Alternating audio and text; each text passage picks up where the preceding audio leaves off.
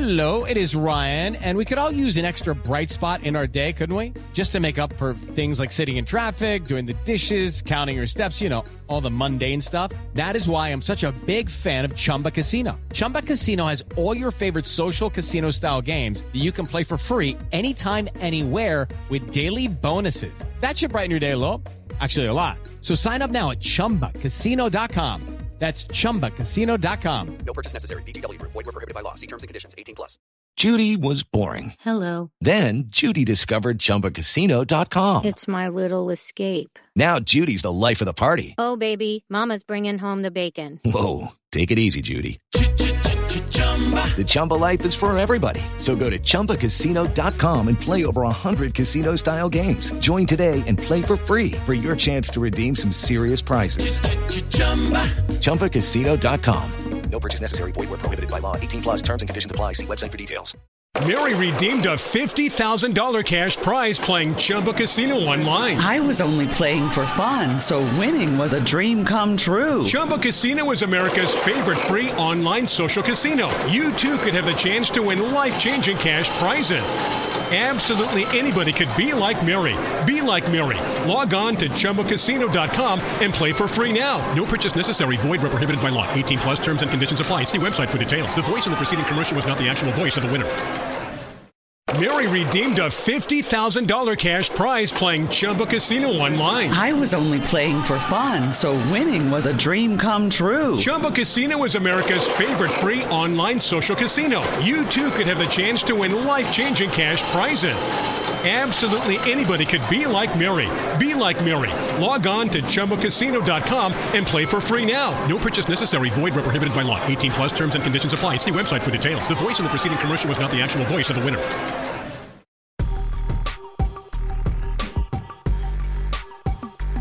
This is the Sons of UCF podcast, your place for UCF sports talk year-round. Now, here is Adam and Mike. All right, we are back. Episode number 141 of the Sons of UCF show. My name is Adam. As always, my right-hand man and yours, Mr. UCF Mike, is back for yet another week. Mike, welcome back, my friend. How are you? Doing great, man. Ready to go. Another week closer to the start of the football season, so I'm getting pretty excited now. You are getting excited. We all are. We've made it to August, which means we are right on the cusp of a few things. Fall camp opens on Tuesday. UCF will meet the media Tuesday, and then American Conference media on Wednesday. So we'll start to hear some good quotes to see what's going on around the kingdom there. So we'll talk a little bit about that.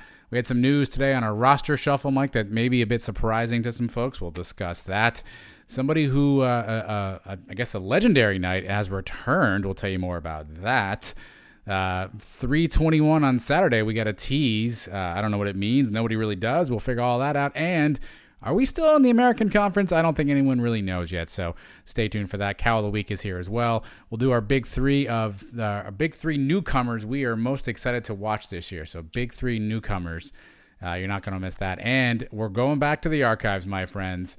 Joe Burnett, Smokin' Joe, joined us probably about 2 years ago now. And if you don't know about Joe Burnett, a few young kids out there, just hit the YouTube button. Google Joe Burnett. He had so many big plays, a legend in UCF. So glad to catch up with Joe. He's actually been on our live show, too. So Joe's been a friend of the program. So we'll have Joe Burnett replay for you as well. Mike, action-packed show. I don't even know where to start. I thought you told us where we were starting. Oh, I did. I got to write these things down. All right, well, before we do that, make sure you follow us on social media, Sons of UCF, everywhere that you do social media type things. Twitter, Facebook, YouTube, Instagram, website, twonightsmedia.com. Follow Mike on Twitter at UCFMike1. And don't forget about our live show Thursdays with our good friend Trace Trelko, streaming live 8 p.m. on Thursday evenings, Mike. But what is not live, or I guess what is live today, I should say, is UCF updated their football roster, Mike. And this is probably the most interesting news off the top. Football roster updated. And some sleuths on the internet, Mike, did some sleuthing and found an omission on the roster that is a bit head scratching, if you will. Number 24, Bentavious Thompson, no longer listed on the UCF roster. When UCF was contacted for comment, essentially athletic spokesman said Gus Malzahn will answer and handle all that on Tuesday. So No comment from UCF, Mike, but Bentavious Thompson, a name that we thought would be one of the leaders in the backfield, currently not on the UCF roster. Is that a big deal? Well, it definitely took everybody by surprise. Didn't see it coming. You mentioned Bentavious is somebody we thought would compete to be the starting running back this year. He's got plenty of carries the last couple seasons, and he was the leader in the clubhouse. I think when we said coming out of the spring game, we expected him to be one of the top running backs on the team, and now he's no longer on the roster. No explanation, and your mind just wanders. Could be a million different things. Why he decided not to come back, or is he transferring, or does he see that he wasn't going to get the playing time? Or even after that spring game, didn't we see a picture of him in a sling? Didn't he have a sling on his arm at some point? Is this injury related somehow? Nobody knows. I guess we may find out in the next couple of days, but this was definitely a shocker to me. Yeah, according to Jason Beattie of 24/7 Sports, Bentavious is not in the transfer portal, so this isn't a transfer situation. If he was going to transfer, he's now past the deadline where he'd have to sit out a season anyway. So if it was a playing time situation, then he probably should have done that sooner. Because now he won't be able to play if he's intending to transfer. Scouring some social media, Mike, I found this tweet from Bentavious. This was dated on July 23rd, and I'll quote it from Twitter. "When you're going through real-life problems, sometimes you got to be able to control your emotions."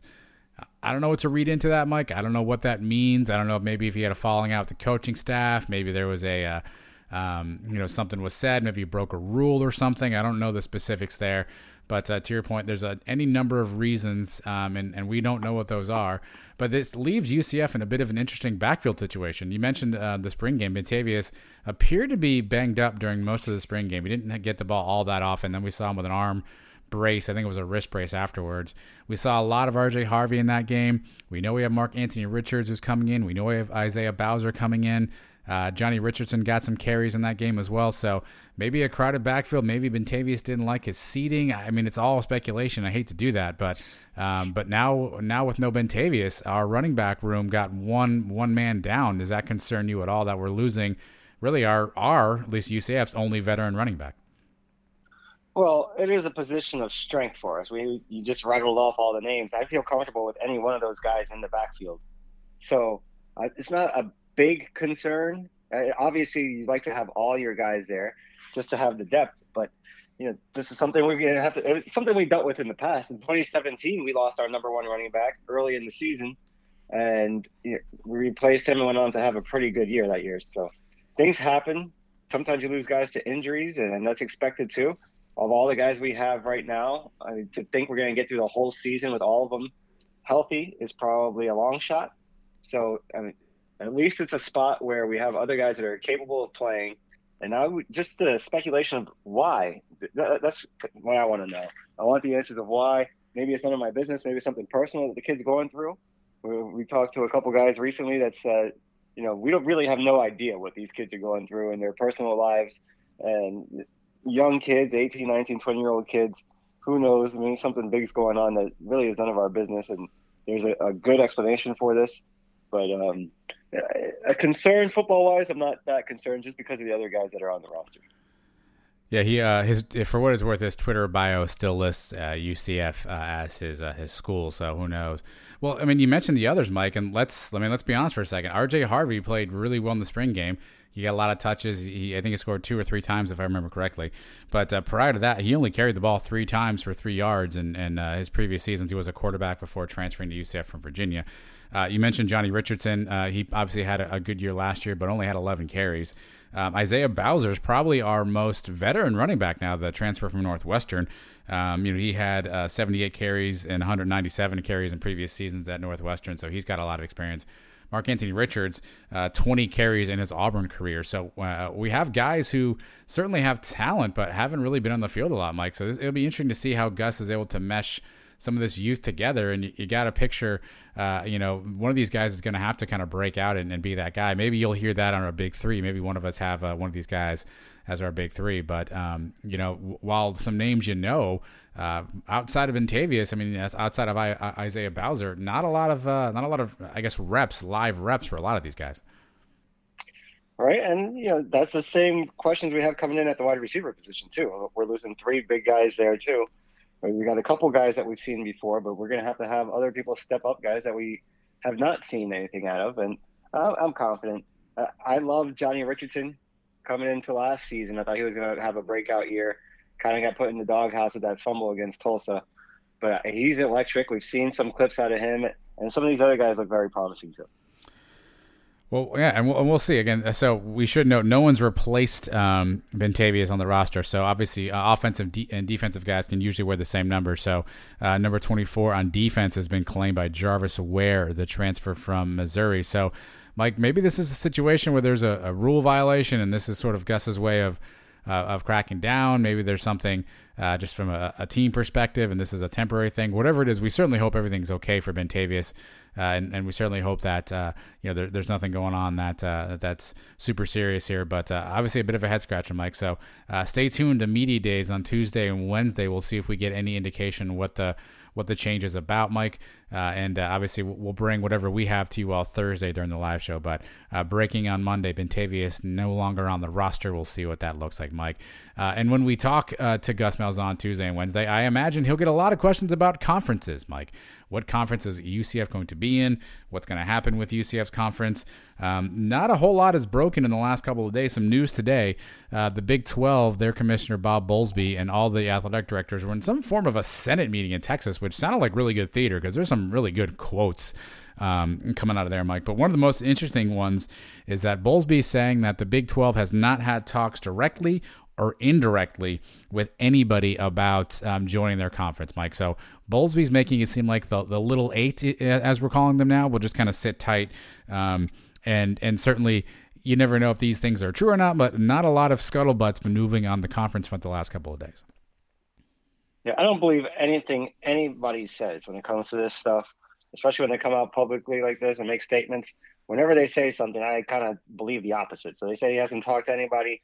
I'm sure they've done their research. They already did their research in 2016.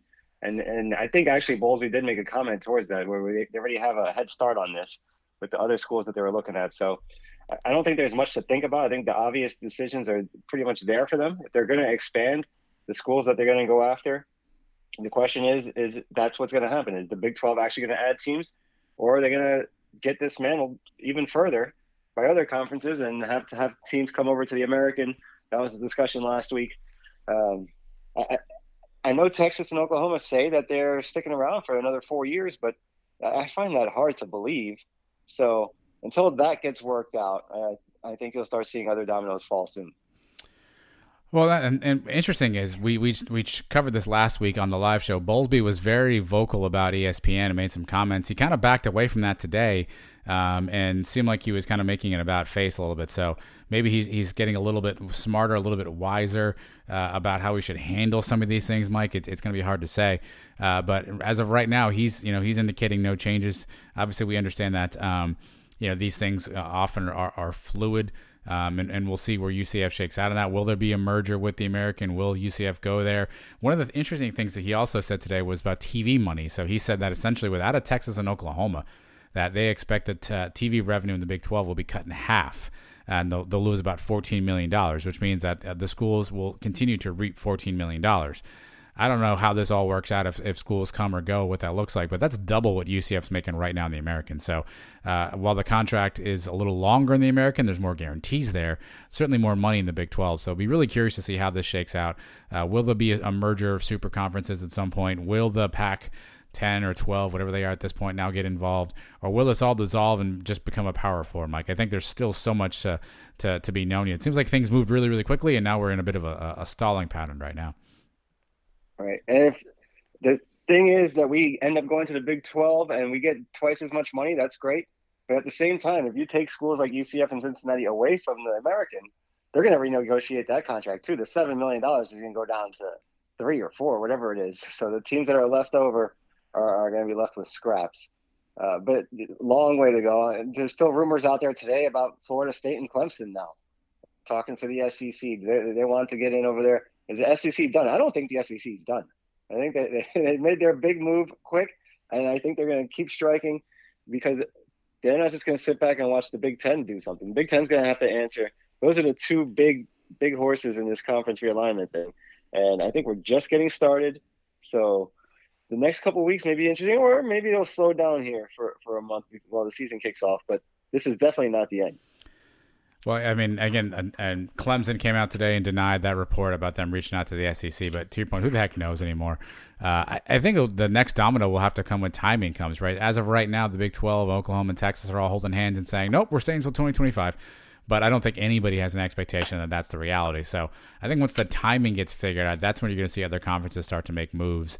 Right now, I mean, things maybe stand pat for the next couple of seasons unless Texas and OU can get out sooner. Then I think you'll see the Big 10, the ACC, the Pac-12 determine what they want to do next, Mike. But certainly was interesting. Well, here's my favorite comment of the entire day, by the way. This comes from Texas State Senator Charles Perry to the University of Texas president.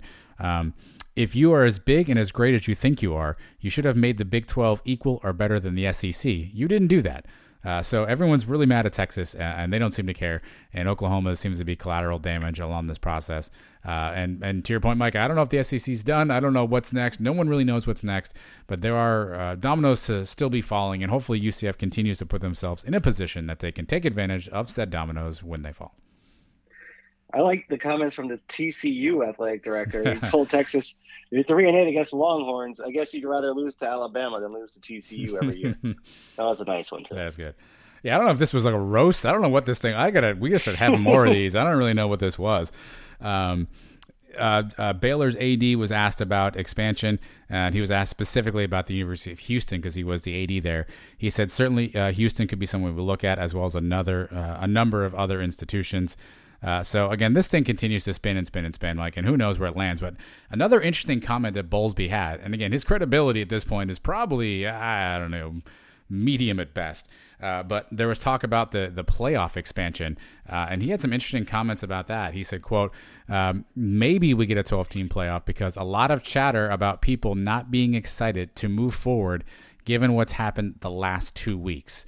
I don't know how you read into that, Mike. I read into it as there are other people who are pissed off that we're doing this super conference thing, and maybe now they don't want to expand the playoff. So the playoff expansion talk, which obviously favored UCF very well in that sense. Bowlesby saying maybe that's off the table right now. I don't know how real that is, Mike, but how much of a disaster would that be if all of a sudden the playoff expansion gets shelved by this super conference situation? Yeah, that would suck. But I can't see them going back. I think the playoffs going to expand. Now the question is, how many big conferences are there to guarantee spots to? And I think it's still going to get spread out to 12 eventually. So I think there'll be a chance for us to get in, but they need to work out who's where first and which conference.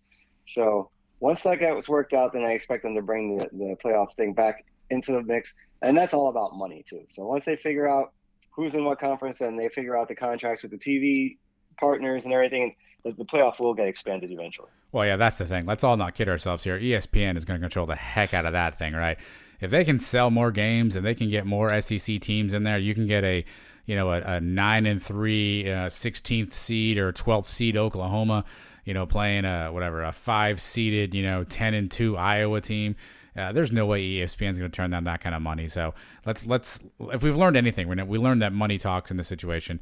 If ESPN is willing to pony up the dough to pay for these games, and there's a demand for it, and conferences see the money involved, to your point, I can't see them walking away from it. There may be some hurt feelings right now. There may be some other conference leaders who are like, you know what, never mind, the SEC is doing this kind of stuff. But I can't imagine that once you see dollar signs that they're going to be like, you know what, we're going to take a principled stand over money. I don't think that very rarely ever happens in college athletics.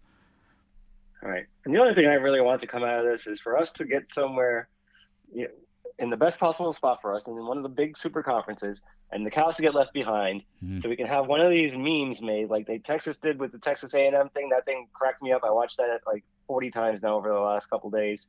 I just want something like that to tease the hell out of the Cow fans.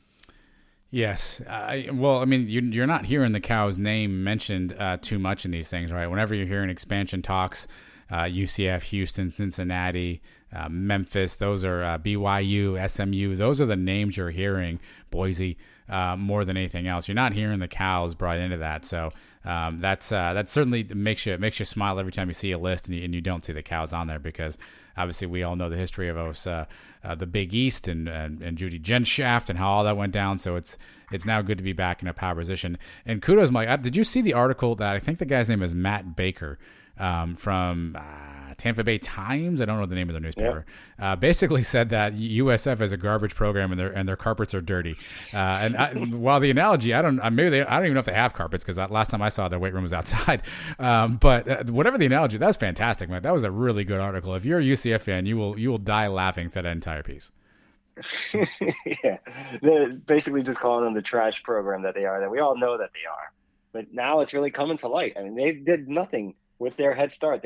They were spoon-fed an advantage over us years ago, did nothing with it, never have won a conference, never have even played in a conference championship game.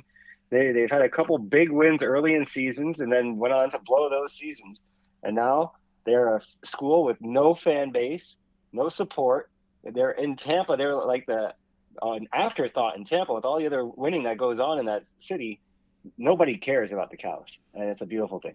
Well, but hold on, Mike. They play the best, right? To be the best, you got to play the best, right? Doesn't that count for anything? They've got a lot of teams coming into that Raymond James Stadium coming up soon. Does that matter? Not really. Because I was told that's a big deal. I was told that's a big thing. You have to play the best. That's what I was told. Yeah, and you also have to beat them occasionally, which they have never do. At least not any time recently. But I give them credit. They had some big wins a decade ago. They beat Notre Dame. They beat Florida State. They beat West Virginia. And at the time, I was very jealous of them. And now they're getting what they deserve. And they're just going to just get their asses kicked in these games, like starting with the Gator game this year. And, they'll be a team that nobody cares about. They'll be irrelevant in college football. Yeah, they're looking at the doorstep of just relative just loneliness at this juncture, because of all the other movement going around. You'll see where they land, and such as no playoffs expansion. I mean, who knows? But this certainly isn't a Cows podcast. So we'll move on, Mike, to a guy who I don't think he ever got to play the Cows, but if he did, he probably would have tore him up, Mike. And it was good news coming out today. We talked about this guy's name a bunch during the coaching search situations. And today, news breaks that Darren Hinshaw, former quarterback at UCF, previously the offensive coordinator and quarterback coach at Kentucky, has joined the UCF staff as an analyst. I assume it's an offensive analyst. So he has now joined Gus Malzahn's staff and will be an analyst level, Mike. So we now have former SEC coordinators on our staff as analysts. Your thoughts on Darren Hinshaw returning home? Well, it's great to have one of our own guys back in Orlando. Hinshaw is one of the best quarterbacks we've ever had. And he was a coach here for us. He was an offensive coordinator for us. The Alabama game in 2000, he was up in the booth calling the plays into Schneider. He's got a lot of history with UCF, so I'm glad to see him back. I know he really wanted to get back into this staff when we were searching for a new head coach. He was all over it. He wanted to get in there. And now, a little late, but he's there now. And I don't know exactly what his role of analyst is, but he's on the staff. And, these things turn over year after year. If by the end of next year, G.J. Kinney finds himself somewhere else, then maybe he moves into his role, or he can be a quarterback coach. He can be an offensive coordinator. He's got the experience in the SEC with Kentucky being an offensive coordinator. So great to have him back. A name a UCF legend, really. And I was happy to hear the news this morning. Yeah, he's got a good coaching resume. And if you're curious, look up his time as an offensive coordinator. So he was quarterback coach and wide receiver coach at Tennessee from 2010 to 2012. They put up some big numbers there. Then he actually went to Cincinnati from 13 to 15, where he was the passing game coordinator and quarterback coach. And Cincinnati actually had an offensive revitalization at that point. And then he went to Kentucky for 16 to 20, where, Kentucky definitely gotten better as time went on. They had some really explosive athletes over time there at Kentucky as well. So he definitely has a pedigree for coaching. Definitely kind of fits that Gus Malzahn high-style offensive kind of mode. And just another veteran voice. I mean, the one thing I guess you could say about some of these coordinators, and this is G.J. Kinney's kind of first, foray into the coordinator role, I think, Same thing with Tim Harris Jr. I mean, he was a running back coach and a co-OC. So another veteran voice that can help Malzahn, help some of these young coaches kind of develop. And again, who better to help teach young guys? Now, I think the rule is with an analyst, you cannot have an on-field coaching responsibility. You simply are kind of behind the scenes from a playbook perspective. So I don't know that we'll get him on the field giving technical advice to Dillon Gabriel and the coach and the quarterback team there. But he obviously will bring a veteran presence to the coaching staff. And it's great to have former alums back. We talk about this all the time. We could build a great staff with former UCF coaches or former players who are now coaches. I know we have Kareem Reed on the staff now and recruiting, so it's always great to have another Knight back on the staff. An experienced set of eyeballs to help game plan week to week. This guy, I'm sure, knows how to break down tape better than anybody, and he's going to be in the film rooms with these guys. It can only help, and he is a UCF one of the greats. So I would love to see a staff of all UCF guys one day, and I think we did this one on a previous episode where we tried to do that, or at least we tweeted about it. He would definitely be on the list. Yeah, actually, Jordan Johnson just announced on Twitter he's heading to Northeast Oklahoma, I think it is, to coach there after spending some time in Michigan. We saw Josh Alina move to Georgia Tech. Brian Waters moved to someplace in Oklahoma as well. So you're definitely seeing a lot of UCF coaches moving around there, Mike.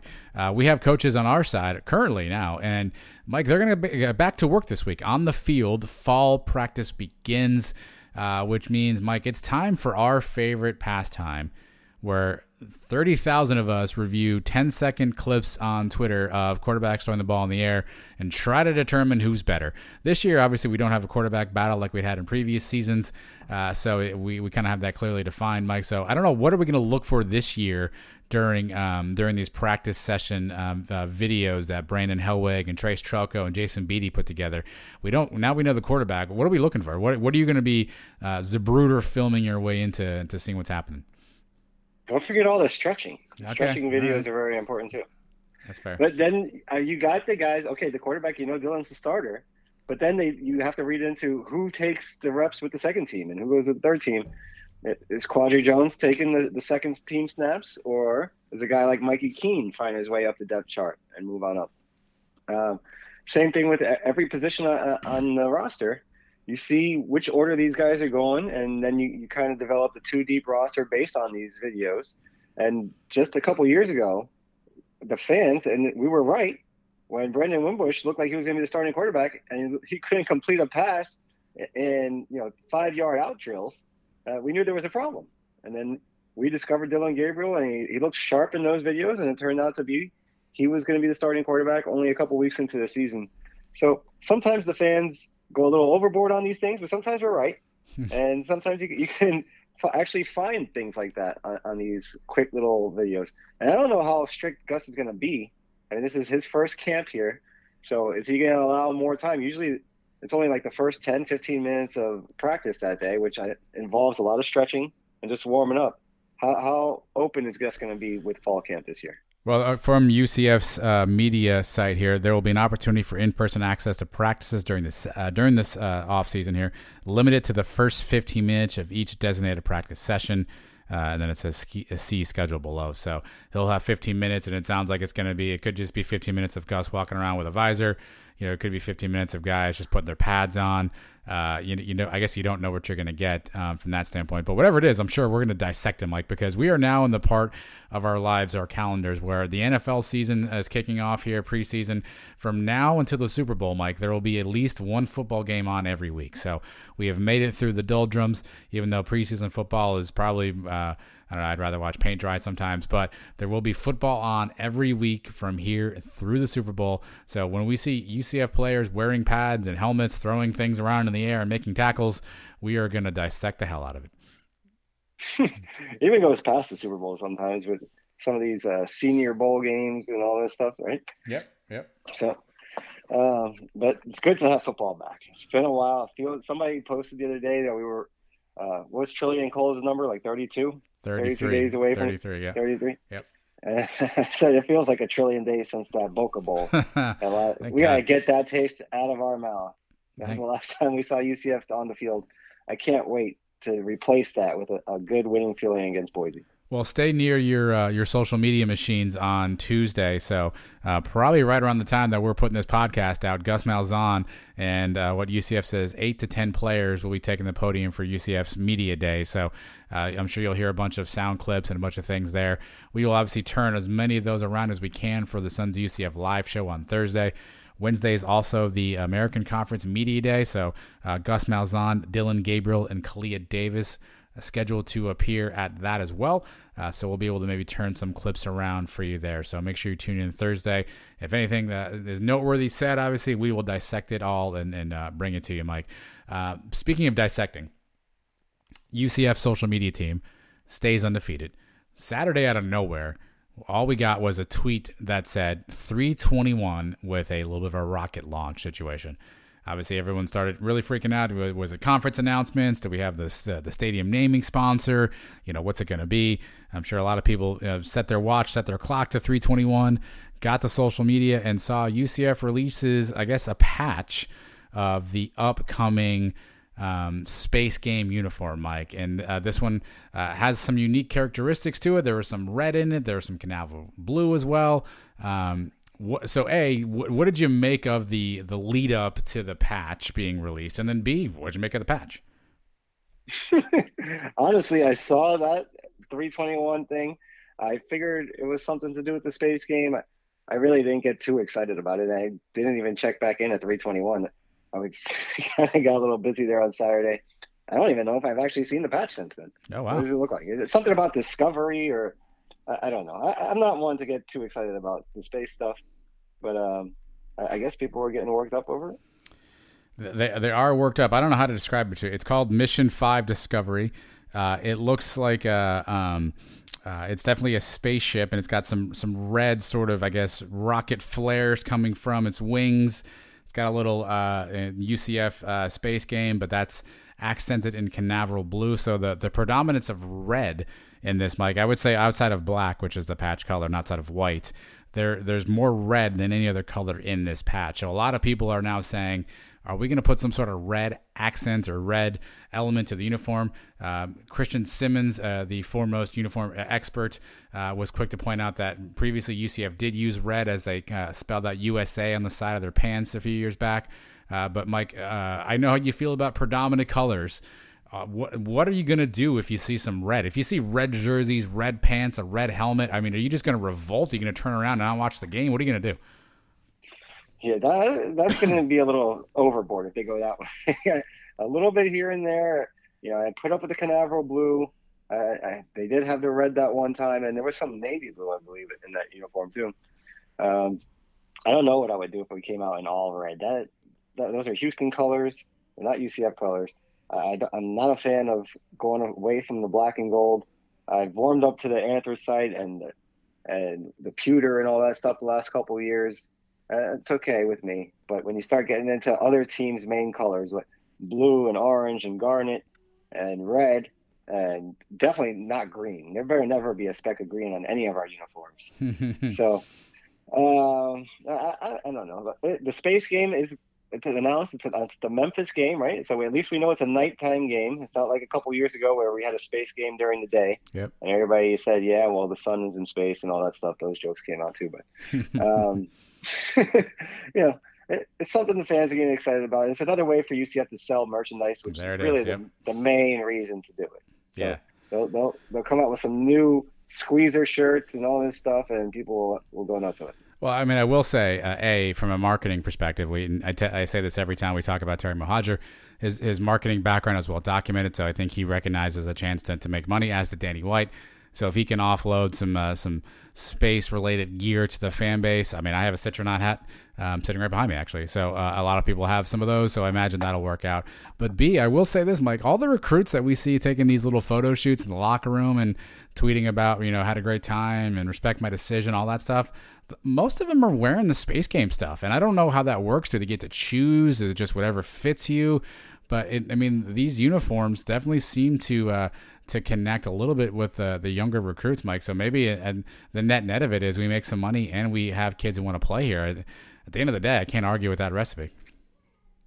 Yeah, the helmets are cool. Let's say that. The moon helmets is probably one of the coolest helmets you'll see in college football. So I get why kids like it, and if that's what their goal is to attract recruits with it, then I'm fine with it too. If they want to make money and get good players here, then it works, and I'm not going to complain about it.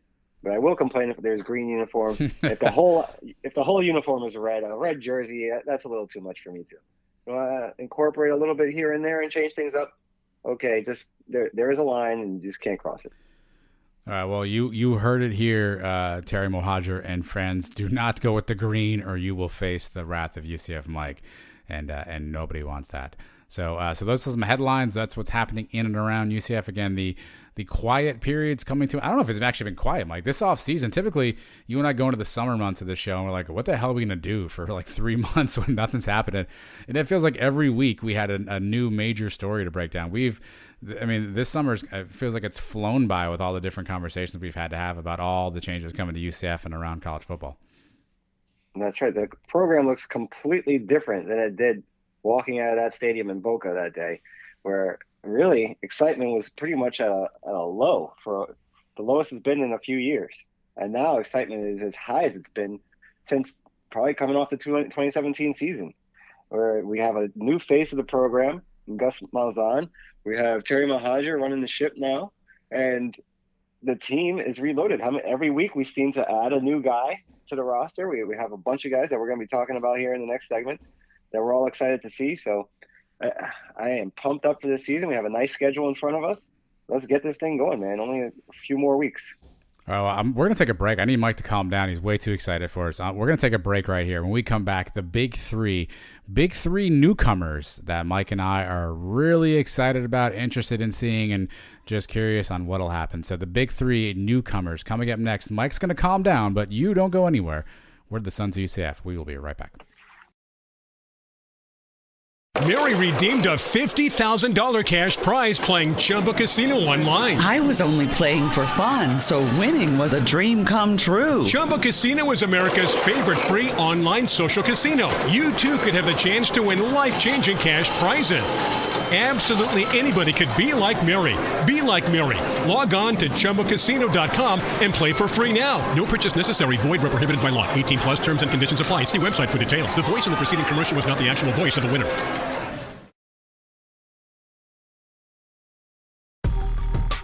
This is UCF head football coach Gus Malzahn, and you should listen to the Sons of UCF like your hair is on fire. Go Knights and charge on. Big three has returned, Mike. We've had some fun with this big three stuff over the summer. It gets us through some of the dull periods, and luckily there haven't been that many, and gives us a lot of new content, a lot of new fodder. And so if you're new to the proceedings, here's what Mike and I do. We have a topic. We each get to pick three things about that topic. We get three selections, I guess, depending on what the topic is. Maybe they're good, maybe they're bad. We made an adjustment early on, thanks to Brandon, a listener of ours, recommended we start doing this draft style where you cannot pick the same three. So that's made this a little bit more spicy as things have gone on, Mike. So this week's big three, you and I will each pick three. We'll go draft style. And it's big three newcomers that we are most, I guess, interested in, maybe excited about, maybe curious about. So the big three newcomers. So these are guys who have not previously played a down or worn a UCF uniform. So the Jaden Francois rule here, Mike. He was on the roster last year, so he would be ineligible for this year's particular award. But I don't know if he made either of our lists. So here's how this works. I'm going to give Mike first pick because I know he's going to pick the big cat. So we'll move on with that quickly. Then I get the next two, and then Mike gets the next two, and then I get the last one. So the big three newcomers coming to UCF. Mike, do you want to get the big cat selection over with now? Maybe I should throw a curveball and give you another one. But I can't do it. I can't. The big cat is the guy that I'm most excited to see, the newcomer. Lots of hype surrounding the big cat. Lots of experience comes along with the big cat, too.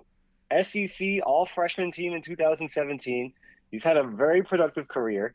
He was second team all-SEC in 2020, voted team captain last year. He had an injury that kind of limited him a little bit, but still able to put up 10 sacks, 2 interceptions, 2 forced fumbles, a fumble recovery in his career so far. He's played for Gus in the past now. His whole career he's been playing under Gus, so that's a big plus. And what is there not to like about the name? Jeff Sharon has a job ahead of him. because we know how Eric Kohler used to get the crowd pumped up with some of these names, the Doozable, and all. There's something there with Big Cat that's got to be done. Every time he gets a sack, anytime he makes a big play, to get the crowd pumped up. I'm interested to see what Jeff does with that. But the Big Cat, number one player I'm most looking forward to as a newcomer this year.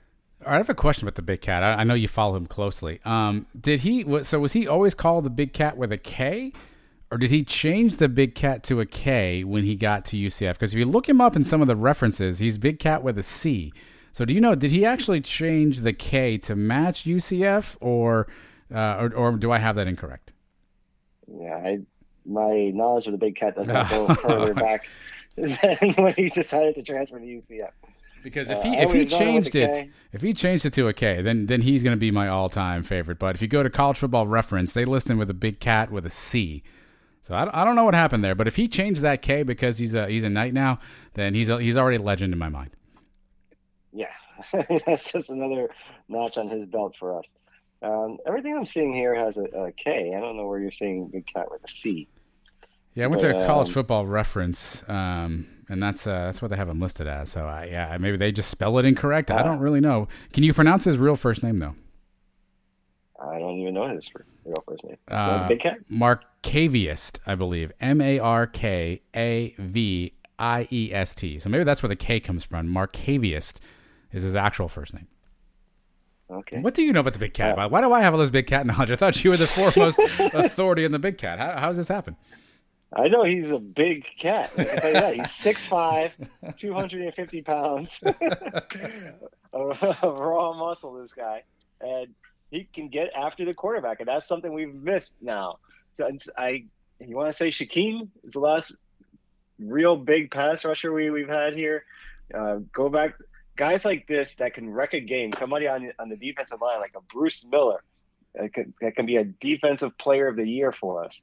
That's something that we've missed now for the last couple of years on defense, especially. Last season's defense was not good. So if he can come in and turn this thing around, and I love that he was the captain of the team last year. It shows his teammates have a lot of respect for him. And I love that Coach Malzahn wanted him here. That was one of his big first moves when he got here. He brought the Big Cat along with him. So that speaks volumes for this kid too. Yeah, I'm excited about the Big Cat as well. Obviously, we can get pressure on the quarterback. It's a huge thing, and so I think that's a big win for UCF to get the Big Cat, either if it's a C or a K. Mike, my first pick, I'm staying on the defensive side, Mike, and this one may come a little bit off the board, and I think it's a name that we're not thinking a lot about, and there's some interesting.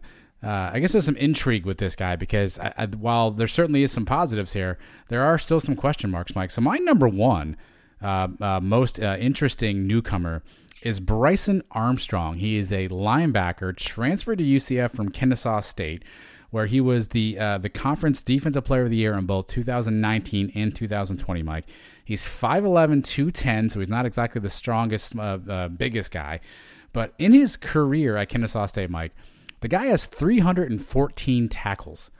I looked up Eric Gilliard, who's probably the longest tenured linebacker we have at UCF, and his career has been here 3 years. He has 174. So in 4 years at Kennesaw, 314, Gilliard has 174. Just for some context there, this kid seems like he flies around the ball. He makes plays. He seems pretty athletic. Again, he's a 4-year player. So clearly he's probably seen and has dissected a lot of football. I'm not sure if he can play at this level. That's really the only thing that makes you kind of scratch your head as you ask yourself, okay, like that was cute and all at Kennesaw State, but is he going to be able to kind of do that at UCF?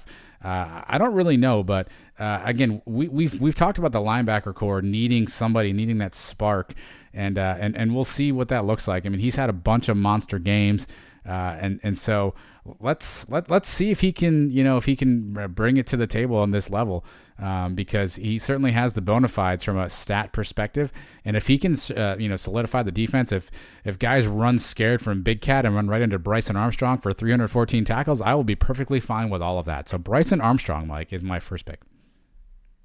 That one kind of took me by surprise. I didn't see you picking him first, but that is the position where we have been searching too for a long time to get some leadership out of the linebackers. And between him and BYU linebacker Hercule Latu. Yeah.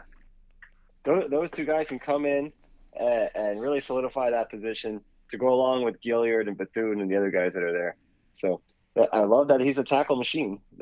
That's for sure. But doing it where he was and coming over to now at a bigger stage and a bigger program at UCF, let's see what he can do.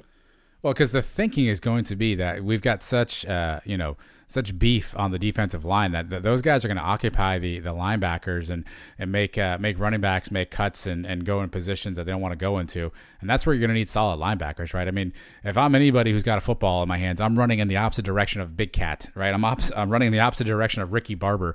I want Cam Good nowhere near my shoulders, so I'm going away from those guys, and if we can funnel them to the linebackers, they could have a big season. Obviously, T. Will, I think, is a former linebacker, was a linebackers coach. And so I think he certainly has an eye for that and maybe a tutelage perspective that can help. So linebackers could be big this year. Again, this kid comes with the bona fides, 314 in 4 years at Kennesaw State. Again, back-to-back Defensive Player of the Year awards in the conference. Seems like a winner to me if he can put it all together. So that's my number one pick on that side, Mike. My number two pick, and I changed this once the news broke today about Bentavious Thompson, because now obviously the running back room is going to be a little bit more interesting, right? So we know Bentavious was probably in line, or at least we thought he would be one of the lead backs. He had a pretty big career at UCF. We know his bona fides, but I'm going to go with Mark Anthony Richards as my second newcomer to be excited about. And obviously, we haven't seen a lot of him on the field, Mike. He played a handful of games for Auburn. Again, I said it earlier. He had 20 carries in his Auburn career for 76 yards. But a little known fact, in the 2020 game, Auburn versus Alabama, he was actually Auburn's leading rusher that day with 57 yards on 14 carries. So almost all of his production came against Alabama, and that was a relatively good game. So we know he's got skills. It was a 4-star player coming out of college.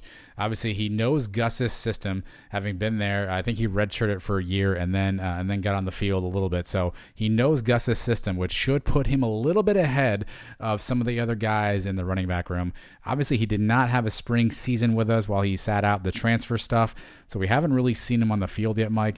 He's 6'1", 215, so he's a bigger guy. He's definitely not the smaller running backs we're used to at UCF, and we know the pedigree. Obviously, his older brother played at Miami for a couple of years as well. He was a finalist for High School Player of the Year in Palm Beach County. So he definitely has a lot of the skills. He definitely has some stats, Mike. I think his familiarity with the offense, hopefully his size, hopefully his youth, his athleticism, his speed. Now that Bentavious potentially won't be getting carries, we need someone to pick those carries up, and Mark Anthony Richards is my selection, my second most interesting or intriguing guy from a newcomer standpoint. Very good selection. He can be an every down back, this kid. He's got the ability to catch the ball out of the backfield if you need him to. I think we could even spread him out wide if we have to. He's explosive. He's versatile. He's got that good size and speed mixture. So with Bentavious out, I think he jumps right into that number one spot coming into camp now. It's there for him to take. He's got 4 years of eligibility left. He's a Florida kid that's come back home now. He's originally from Wellington, Florida, down here in Palm Beach area. So I'm very excited to see MAR. Is that his nickname? What are we calling this kid? Are we calling him Mark Anthony? I usually see him abbreviated MAR, so I mean that sounds better than it's Mark Anthony. By the way, there's no H in the Anthony, which throws a lot of people off. I'm cool with MAR, but you're right. Like so, between if Bentavious is not in the picture, now you have MAR. Then you have R.J. Harvey, who got a lot of carries in the spring game. It looks like Gus likes him, but R.J. Harvey is a smaller guy. I think he's listed at 5'8", which is pretty small for a running back. And then we have Isaiah Bowser, who maybe is more of the goal line guy. So between those three, that could be the bulk of the carries. And I feel like you're going to see Mark Anthony getting a lot of those carries between the 20s, right? Between the and maybe once the goal line stuff comes into play, that's when you use more of RJ or Bowser. But someone's got to take those carries in between the 20s, Mike, and give me MAR as that option. Yeah, like I said, he can be an every down back. So very good pick out of you. Especially with the Bentavious news coming out today. Thank you. All right, so actually, for my next two picks, I was going to go with another running back that you just mentioned just now, Isaiah Bowser, because this guy has the experience. He's done it now in a big-time place at Northwestern. He's playing some big games over there. He had over 80 yards 7 different times. He's had a big freshman year where he put up games of over 100 yards back-to-back weeks against teams like Wisconsin and Iowa. He put up 165 yards versus Iowa, 166 yards against Illinois. He could be a workhorse, this kid. You can give him the ball 20 to 30 times. He's not scared. He's done that in the past. Like I said, played in big games and championship games against Ohio State. He's got 1,300 career yards, 7 touchdowns in his career, and he's a big kid, 6'1", 220 pounds. You use him in the short yardage package. You use him around the goal line. We talked about him when he first signed over here. He could be that touchdown vulture. You get down close, and I'm sure Malzahn will have a nice package for him to run in those short yardage situations. What we used to call the go bone package, maybe he's in there for that. I like the potential this kid has.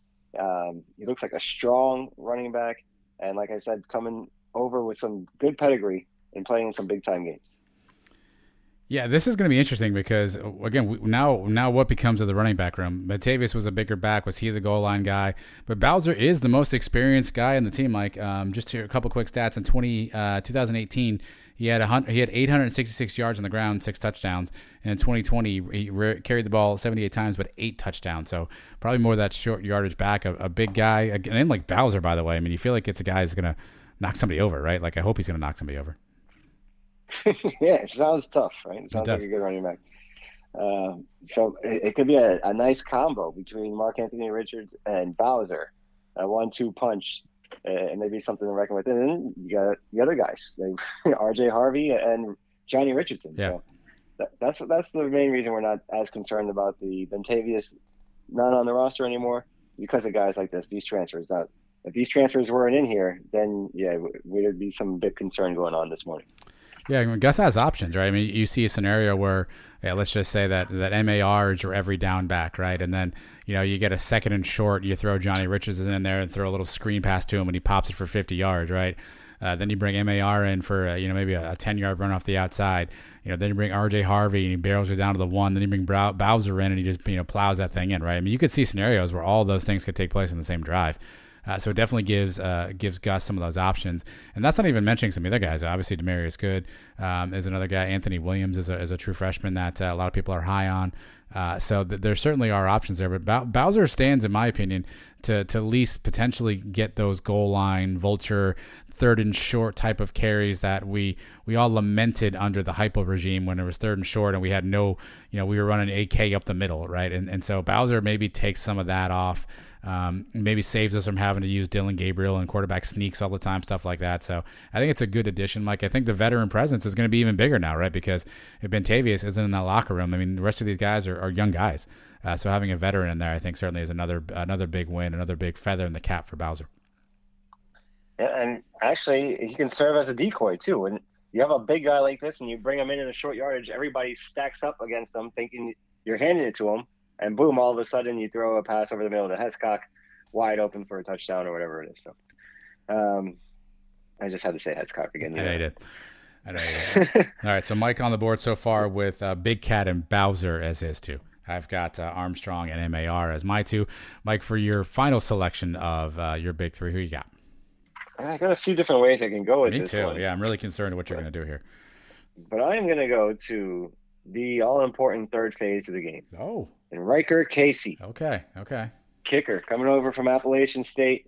We know the troubles we had in the kicking game, specifically last year. No, the last 2 years, really. But last year, missing the kick against Memphis to win it. Obarski has had his troubles with kickoffs over the last couple of years, kicking a bunch of balls out of bounds. This guy is a kickoff specialist. He's got a very powerful leg.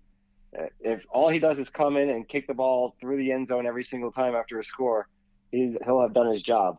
But I think he's going to have a real chance to win the regular place kicking job too and kick the field goals and the extra points for us. So looking forward to seeing what he brings. At least it's some competition for Obarski. So if anything, he'll make Obarski better. But I think we're going to see a good amount of this kid this season. Riker Casey, the all-important special teams addition. Yeah, I mean, we talked about this last week. Here's some interesting info, though, Mike. Do with this what you will. Riker Casey, according to his bio, he kicked off 50 times last year for App State. He had 14 touchbacks. He averaged 55 yards per kickoff. I don't know if he was their primary kickoff specialist, so that's what I don't know. But for context, Obarski kicked off 78 times for UCF and had 50 touchbacks. So I don't know. Maybe Obarski has the stronger leg. And now what I don't know, it seems like Riker Casey has not kicked a field goal in live action yet in college. So maybe that's the thing that he can do better. But there certainly is a need for more competition. If nothing else, it brings out the best in what we have here in Obarski. If at the very least, if Riker Casey comes in and he can be an upgrade, then we'll take that too. But there certainly are questions on the kicking game. I will also mention, Mike, that Garen Bolniel, whose dad is former NFL kicker Chris Bolniel, he is now listed on the official roster. He played at Louisiana Tech in 2020. He had 5 kickoffs. I don't think any of them were for touchbacks because they don't mention that here. So another kicker, at least on the roster, to maybe spice things up. Although he's listed as a kicker punter, so I don't know what his object is. But obviously, Gus is continuing to find guys to bring in to push special teams. Well, I was going to mention that too. Casey is able to punt, so you never know. Something happens to Osteen, maybe he gets banged up or something down the line. You have somebody else that's able to do that. That's a very important play too. All right, so you're going special teams. You're going Riker on your third one. Mike, I'm struggling here. You did not pick anybody that I had. I have so many options on my plate right here. Jordan Johnson was the name I was thinking of. He's the Notre Dame transfer, the former 5-star. I didn't go with him. I feel like that's too obvious. I was really stuck between the two receivers, Robinson and Johnson, Caden Robinson and Brandon Johnson. And I also have Ricky Barber, who's the other D tackle. And I already went one defensive guy on my board, and so, but I also got one offensive guy, Mike. So I'm going to go with Ricky Barber, the defensive line transfer from Western Kentucky, Mike. 6'3", 290 pounds. Obviously, to be successful in any level of football, you got to win the lines of scrimmage. With Big Cat now, with Clea Davis coming back, with Cam Good, and then a 6'3", 290 Ricky Barber in the middle. That certainly bodes well to maybe put some pressure on the quarterback. And I had to double check this. I don't know if these stats are accurate. I don't know where this comes from, but he was obviously at Western Kentucky. They listed him at Western Kentucky last year as 51 tackles, 4 sacks, and 27 hurries. I don't know if that's a lot. I feel like 27 hurries is a lot because I feel like when you looked at the stats for our guys, it was like 3 or 4 a game. 27 hurries overall. So if this guy can actually get pressure on the quarterback right up the middle, right in his face, where the quarterbacks very, very much don't like quarterback pressure at their feet, this could be a game changer, Mike, particularly if he can occupy blockers and free up other guys, linebackers. So I'm going to stay on the defensive side. I'm going to go Ricky Barber as my third guy on the list here. Just, again, the size, the measurables, the experience. If he can come in and play at this level here, he will be a huge asset for UCF. Right, I had this guy listed too. I was going to pick him, but he is a big kid too. 6'2", 290 he's listed at, and that is a spot where you're right. Getting pressure up the middle, quarterbacks hate that more than even coming off the side because they don't have time to react to it. And 27 hurries does seem like a lot. That's what it says in his bio. That's what it says in his bio. I actually checked UCF's last year, and the top guy, at least on their stats website, the top guy last year for UCF had 4, which was Antonio Montalvo. So if 27 is accurate, oh my goodness. Well, he was the 2020 freshman All-American. Yep. For Western Kentucky. He was All-Conference USA honorable mention. And he came over with Coach Kenny Martin, so he's got some familiarity with some coaches on the staff, and they know what he's capable of too, which is a big reason why he's here. So put him on the line with the Big Cat and Trayvon Morris-Brash and then Kalia Davis and Cam Good and these guys. The defensive line, we talked about it on the live show. We can rotate 2 full lines and not be worried about any possession. And all these guys are capable of coming in and being big-time players, guys like Celiscar, Montalvo, the list goes on and on. So the defensive line is going to be the most improved position on the field this year. I think we all expect it to be. And that's just going to open up everything else for the linebackers, like we mentioned earlier. And the secondary will have an easier time. Yeah, let me give my honorable mention to Caden Robinson. He was a tough omission, Mike. He's a junior college kid out of New York. We're number 2 for UCF now at the receiver position. They did not play in 2020, but in 2019, the kid had 37 catches for 879 yards and 9 touchdowns. That's 23 yards a catch, 6'3", 205. Looks silky smooth running routes, Mike. He may be a name that we see a lot this year. So my honorable mention goes to Caden Robinson for sure. Yeah, there's so many guys to pick from. Nate Craig Myers coming over. Yeah. He played 2 years under Gus at Auburn, transferred to Colorado State. He was a top 10 wide receiver coming out of high school. So many guys here that can come in, and it's like we have a whole new team. It really is, like we said earlier. Yeah.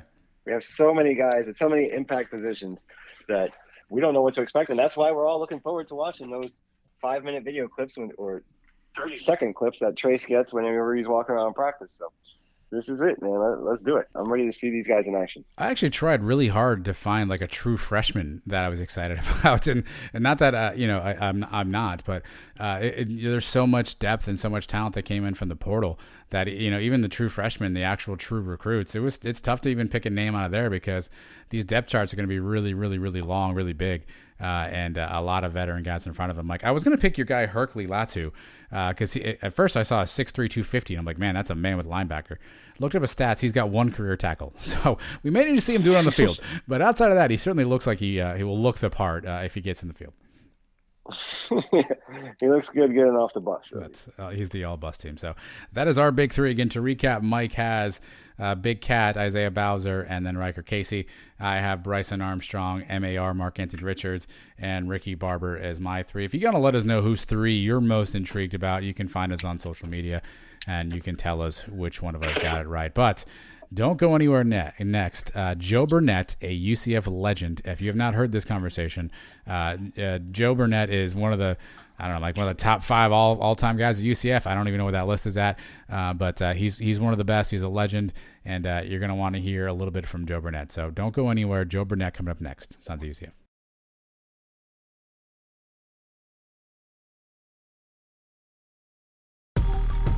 This is UCF Athletic Director Terry Mohajir, and in my spare time, when I'm not on TikTok, I'm listening to Adam and Mike on the Sons of UCF. Go Knights and charge on! All right, so our next guest, you will remember his time at UCF. He was in the end zone a lot. He had a lot of big plays. He was a star on the defensive side of the ball. He was also a star on special teams. He's an All-American, and he has his name in the UCF Ring of Honor. And it's none other than cornerback Joe Burnett, who joins us on the show. Joe, thanks so much for joining us this afternoon. No problem at all. Thank you for having me. All right, Joe, let's start here. We were doing some research on you, and something I learned that I did not really know about you, man. So it looks like you were a multi-sport star coming out of high school in Eustis, and actually had some opportunities maybe to even play basketball. There was some talk about you going to the McDonald's All-American game. So with all those options to you, man, why did you choose football, and then why did you choose UCF? I had a real good career, coming out of high school, I played growing up playing with Jermaine Taylor, who was a big-time player at University of Central Florida as well. Him and I, we decided to go to University of Central Florida just because it was close to home, and I had an opportunity that my family can come out and support me. And my family been alongside me since I was a young kid, and that pretty much, motivated me to go further and further, as far as in my career and make those big plays just to see Mom smile. And just coming out of high school, I actually played basketball as a hobby, and it just turned out where I was pretty good. In high school, Jermaine Taylor went to Tavares High School. I went to Eustis High School. So us competing against each other and then having the opportunity to play basketball in college, that was like one of my number one goals to do. And when I made the choice to go to University of Central Florida, I called him and said, "Hey man, I'm going to UCF." And he decided shortly after that to go to UCF as well. So then I knocked on Coach O'Leary's door and said, "Hey, Coach, I want to play basketball as well." He kind of looked at me and smiled. He said, "If you become a starter, then I'll let you do it." And then after that, I became an All-American my freshman year. Went back to his office, and he said, "Man, we need you in the gym. I can't have you on the basketball court." So I was like, "Oh, man." So that kind of ended that basketball career for me. But, I thank God for the career I had and the big plays that I made at UCF. Oh man, that would have been so cool. Did you ever talk to Coach Spiro about it? Was he ready to put you on the team? No, I never did. Once O'Leary shut it down, from there, it just like you said, Kevin Smith and I, we were roommates coming in, and his focus and my focus just pretty much, that energy with what we had, it was like we were on a mission from day one, being roommates, hitting the weight room, doing field drills and things like that. We was always competing with each other. And when we went back into the dorm room, it was like, job well done. That was a day's work we put in. And from there, our focus was just getting to the next level or just being the best we could be on University of Central Florida. So that I didn't think about basketball no more from that point until we started doing intramurals. And I played against some of the guys, the point guard that was there at the time, during the intramurals and stuff like that. And I was like, man, I wish I played basketball. I wish I played basketball. All right. Well, when you got there in 2005, we were in the middle of a 17-game losing streak. We lost the first couple games that year, and then finally we break through and we beat Marshall. Was there just like a big sense of relief throughout the whole team when that happened? Oh, absolutely. I think that was the same game. They tore the goalpost down. Everyone rushed the field, so it was like, oh, we just accomplished something huge. And from there, we just continued to build on that celebration and that win against Marshall. And but breaking that streak, it was like, what a better feeling to be O'Leary's first recruiting class, and then we finally get to break the streak, and we're finally off to winning games. I think in that game I had a couple big plays as well, so I feel like I contributed, put my hand in the pile, and we got the job done. So that was a great feeling. I'm picturing that right now, how everyone just rushed the field and broke the goalpost and all that good stuff. So that was the exciting moment, being at UCF. Well, something I'm picturing, Joe, is you had the game-clinching interception against Rice that sent us to the championship game. That was a crazy scene, right? You guys celebrated on the field. What do you remember? Can you take us back to that play? What do you remember about that pick and then the celebration afterwards when you guys realized that we had just stamped our ticket to the championship game? I mean, I think, like you say, Kevin Smith had a pretty good game, but I always had a chip on my shoulder where I went into games where I had to make the big play. I had to come up with something that was great for us to get over a hump to win the game. And going into that drive, I think we may have scored or something like that or whatever. We had to stop them. I believe it was what it was. We had to stop them. And at that point, I was like, it's all on me. And he did a three-step, the quarterback at the time on Rice. He did a three-step drop, and the wide receiver wasn't out of his break at the time. And I was licking my chops at that point. I was like, oh, he's coming my way. He did a curl route or a comeback route, and I broke early on the route. And from there, it's game's over. Game's over. So I was running down the field like celebrating in my head, like just tackle me right now so I can go up and celebrate with the team that we just won this game. And I think that was a big game as far as us getting advancing or something to the playoff. I can't remember what it was, but that same game, I also had a punt return, to set things up for a touchdown. And I was like, wow, this game here was just awesome for me. Game winning drive to win it. Touchdown during the game. So I was, on the bus just calling mom like, wow, we did it, we won. So I was so excited about that game. I remember that one as well. Definitely remember that one. Yeah, that season was a great season. Unfortunately, ended with a couple of losses. I mean, the championship game to Tulsa, and then the Hawaii Bowl to Nevada. Mm-hmm. But there was a sense that the program was arriving now. We had turned the corner with those games, right? Because that championship game, we had 50,000 people in the Citrus Bowl. We had people on the upper deck. That was a big deal back then. Absolutely. I mean, me, Kevin, Mike Walker, all of us, we don't talk about it much, but we knew that coming in 05 class was O'Leary's first recruiting class, coming off that 0-11 season, and the guys that he recruited, pretty much helped turn that program around, along with disciplinary coaching, Coach O'Leary, making the right calls and putting us in the right position and things like that. But it was a lot of guys on that team that made a lot of key contributions to that season, to help turn that program around. And from there, like you say, look what we did the last 2 years under Frost and everything. So it was just like awesome, Frost and the current coach now. it was just awesome just to be a part of that turnaround, that curve from the 0-11 season and back history before 2005, for where UCF stands now.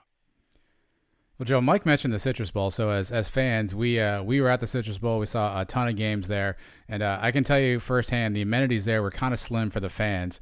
What about as a player? What was it like playing in the Citrus Bowl, and what were some of the sort of the memories you have of the setup that we had down there at the Citrus Bowl? Oh, you bring up the Citrus Bowl. Oh man, I got a bad memory in my head right now. It was Pittsburgh was playing Pittsburgh Panthers. Oh no! And it was that was the first game that we wore all black. And that whole week we were pulling Coach O'Leary's arm. Please let us wear black. Let us wear black. We're gonna come up. We're gonna show up and da da da da. First play of the game, they ran it back on us, and it was like a nightmare with all black on us. From that point, O'Leary said, "No more black. We're never wearing black again." And that's one memory. It was a bad memory, but it was a eye awakening for us. That we're a team. No matter what we wear, no matter what jersey we have on or whatnot, we're a team. We got to play together, and we got to come out and play fast. So that game was a bad memory for me. Other than that, the crowd wasn't that big, but I just can remember punt returns, standing deep back and punt returns, the bright lights, big stadium, and it was an eye opener for me as far as getting to that next level in the NFL level, being in that big stadium. But other than that, that memory is out of my mind as far as the Citrus Bowl and all the memories that we created in the Bright House Stadium. It overshadows those memories in that stadium there. Yeah, I remember that Pittsburgh game, man. That thing was over in like the first 10 minutes. It was horrible. You're right. Absolutely. Absolutely. No. Yeah. Yeah, okay. absolutely. So then that 2006 season kind of went downhill quickly. But 2007, you just mentioned it.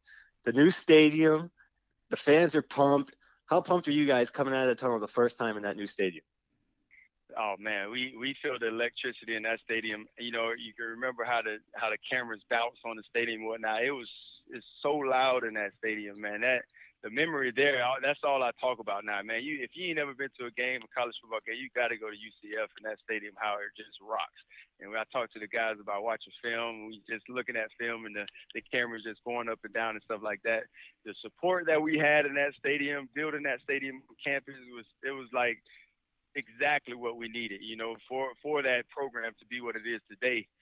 Just that home vibe and that home support that the fans, the students that can come and support their players, the athletes on the field or whatnot, that was amazing. It's just to have that opportunity to play on your home field, home stadium in your backyard, and it was like, being that we got that, that's what we guarded. That's what we had to if it was two dogs, one bone, we had to win those games at that stadium in order to make it what it was and what it is today. Well, yeah, that 2007 season was actually really promising, right? So almost beat Texas. We beat NC State. Then we had two kind of ugly losses, one to ECU and then one to the Cows. So as a leader in that team at that point, what did you and the rest of the guys do to make sure the season didn't spiral out of control? Obviously, we still had all of our goals in front of us at that point, but what was kind of said in the locker room, or what did you guys talk about at practice in terms of just making sure that we finished that 2007 season strong? I mean, it really was Coach O'Leary. When he came in and took the names off the jerseys and said that we're a team and we got to stand up as a team. And O'Leary, just his disciplinary actions that he implemented in us, it was like we had to play for him. We had to do a lot of things for him.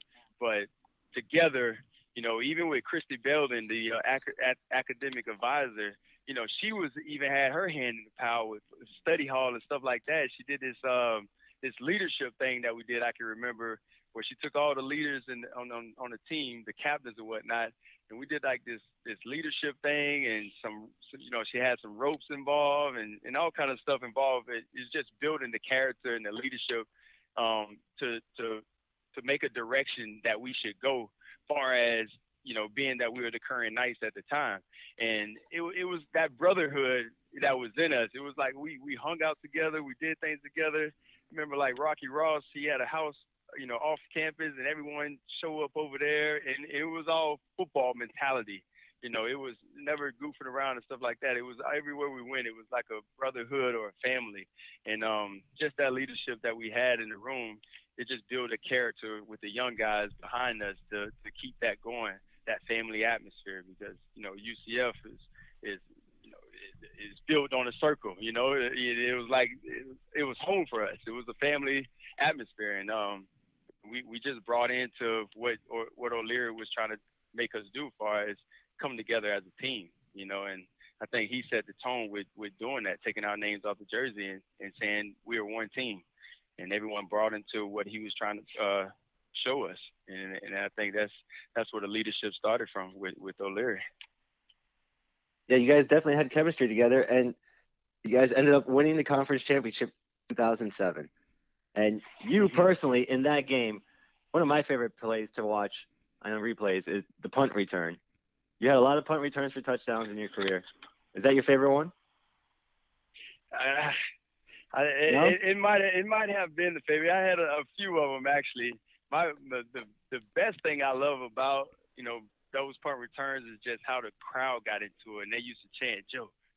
Yeah. And I can remember that chant, and it was like my heartbeat just got harder and harder, louder and louder, and then I started to talk to myself. Here we go. They with me, So from that point in that moment, it was every time the ball was in the air, I just had a chip on my shoulder, like I was going to break one or two, make the first guy miss, and it was going to be a big play, a lot of yards or a touchdown. And I can't call all of them, but it's true that each one of them, the crowd was there, support was there, and how loud they were. That's what I noticed from each and every one of them, how the fans were just so involved in the situation that was going on. We got Joe Burnett, Smoking Joe in the back, and it's going to be a big play. And that just lifted me up to do all I could do on the field to give them something to cheer for. Yeah, you were our offense in a lot of those games. I mean, we weren't scoring that much some of those times. And when you were back there to get a kick, or on a kickoff or a punt, I mean, everybody was pumped up to see you back there, man.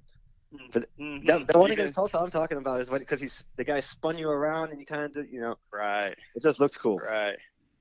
Oh yeah, absolutely. And like you say, that was a big play where we needed a spark. Our offense were going three and out, and we needed a spark. And I pride myself on that, because I know we always talked about it in the meeting rooms as the punt returners and stuff. This is our offense possession. Let's get the most yards we can get, give our offense a good field position, and hope for the best once they're on the field. And if we don't give them good field position, let's score a touchdown. That was the mentality. That was the mentality of the punt returners at the time. And each time I was back there, I mean, I licked my lips and had a chip on my shoulder, like it's big yardage or a touchdown, one or the other. I can't get stopped. No fair catches. Let's get in the end zone. All right, Joe. Something that we're still mad about is that we never got you a win against the Cows while you're at UCF. Does that make you as mad as it makes us? And having said that, how sweet has it been to see sort of what's happened over the last 6 years, particularly the last 2 years with us beating the Cows?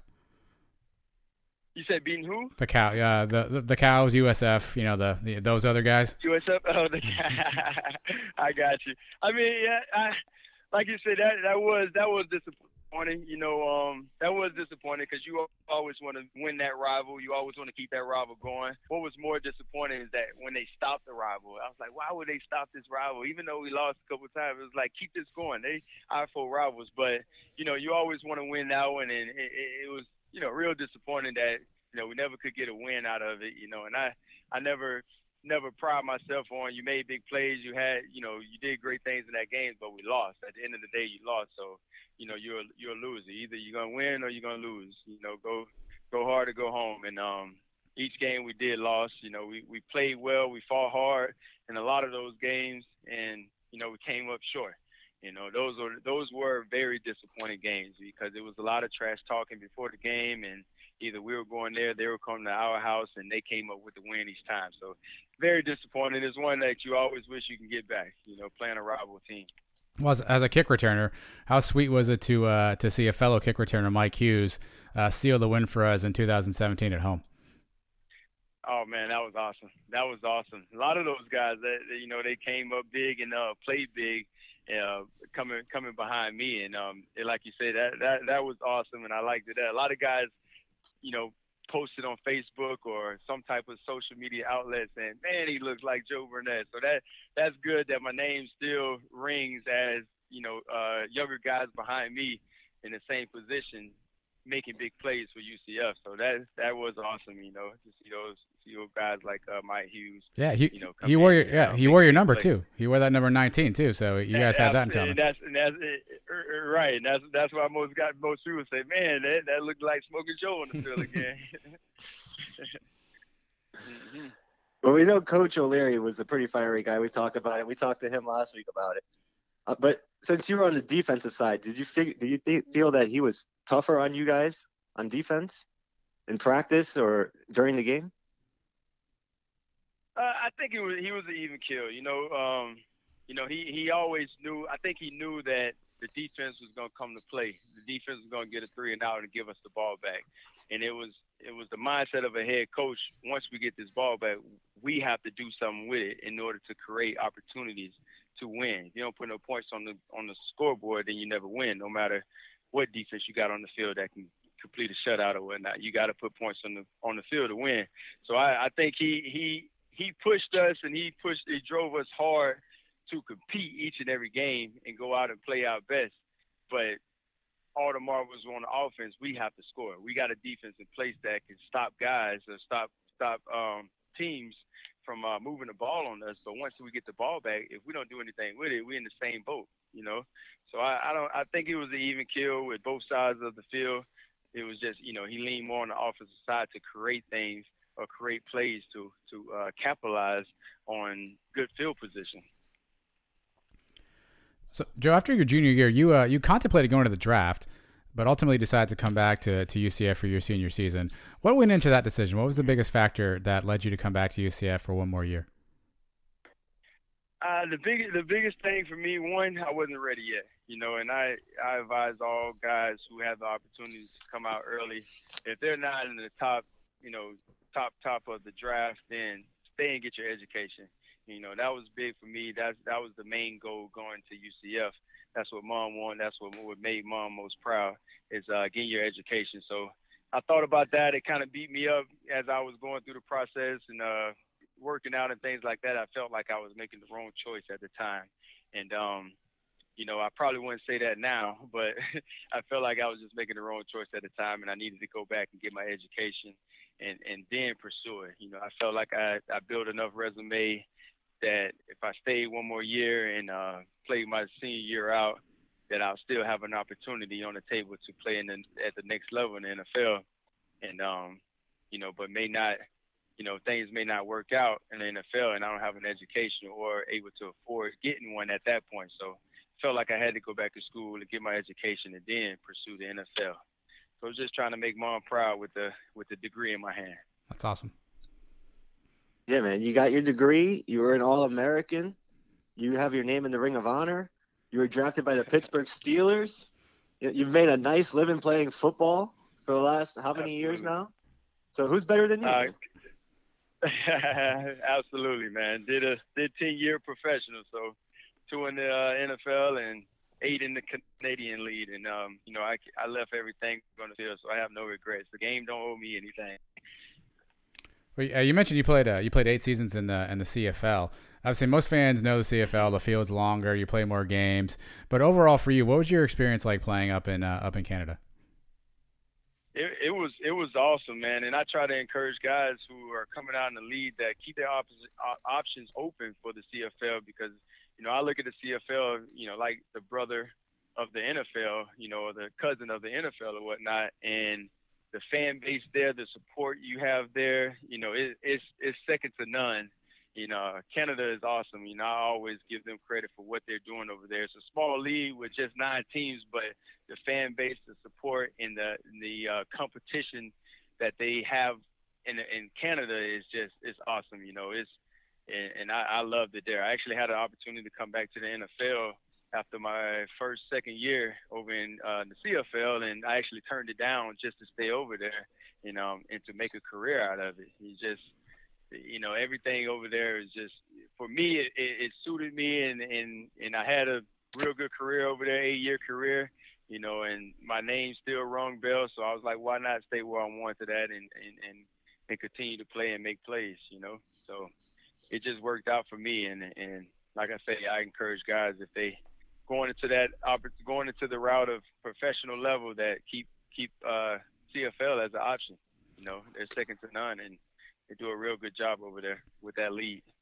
Well, so what's your current status? I know, are you taking some time off? Are you still trying to play football, maybe in the States, back in Canada? What's your current playing status? Yeah, out of the last 3 years, I broke my ankle twice, and last year I broke my ankle, and I think that was it for me. So I'm actually, I was released last year after I broke my ankle after the season was over, so I wasn't able to retire right away, but technically I put in my order to retire. I'm retired from football, and currently now I'm in the trucking industry. I own my own company. I have a Team Smoking Joe Trucking LLC, and I'm currently right now at a truck stop and get doing my 10-hour reset as far as DOT regulations. But I own my own company in the trucking world, and it's going great for me. I've been in it now for 3.5 weeks, and this is something that I actually love to do now. It's my new passion in the trucking world. Well, that's awesome, Joe, man. Congrats on a heck of a career, both stateside and in Canada. But we're not done with you yet, Joe. So we end every interview here. We appreciate your time today. We end every interview with 10 rapid fire questions. So these can be questions about football, about sports, about life, about music. These are hard hitting questions, Joe. So you never know what you're going to get. But are you prepared to face the rapid fire questions? I believe so. Okay, here you go. Go ahead. Let me have it. What's more fun, coming up with a big INT to win the game, or returning a kick or a punt to the house to win the game? Ooh, returning the kick or a punt to win a game. Absolutely. That's absolutely returning the kick or a punt. Because like you say, everyone wants the ball in their hand. You don't always get that opportunity as an interception, but they got to kick to you or kick in your facility where you can return that punt and guys don't block for you, and the crowd goes wild with a big play like that. Yeah, what's that like for the majority of us out there that will never experience that? What's that like to see the ball floating in the air and you got 11 guys running at you as fast as they can trying to hit you? You're trying to negotiate the catch, the guide. Like what's that whole experience like as a kick returner for those of us who will never get back there and try to catch the ball? O'Leary used to use a word called kamikaze, and he asked us, "What do we know what a kamikaze is?" A kamikaze is the guy that stands up in the room and say, "I'll do it," but not knowing his mission is to run into a freaking brick wall first, the first line of defense in the Army or whatnot.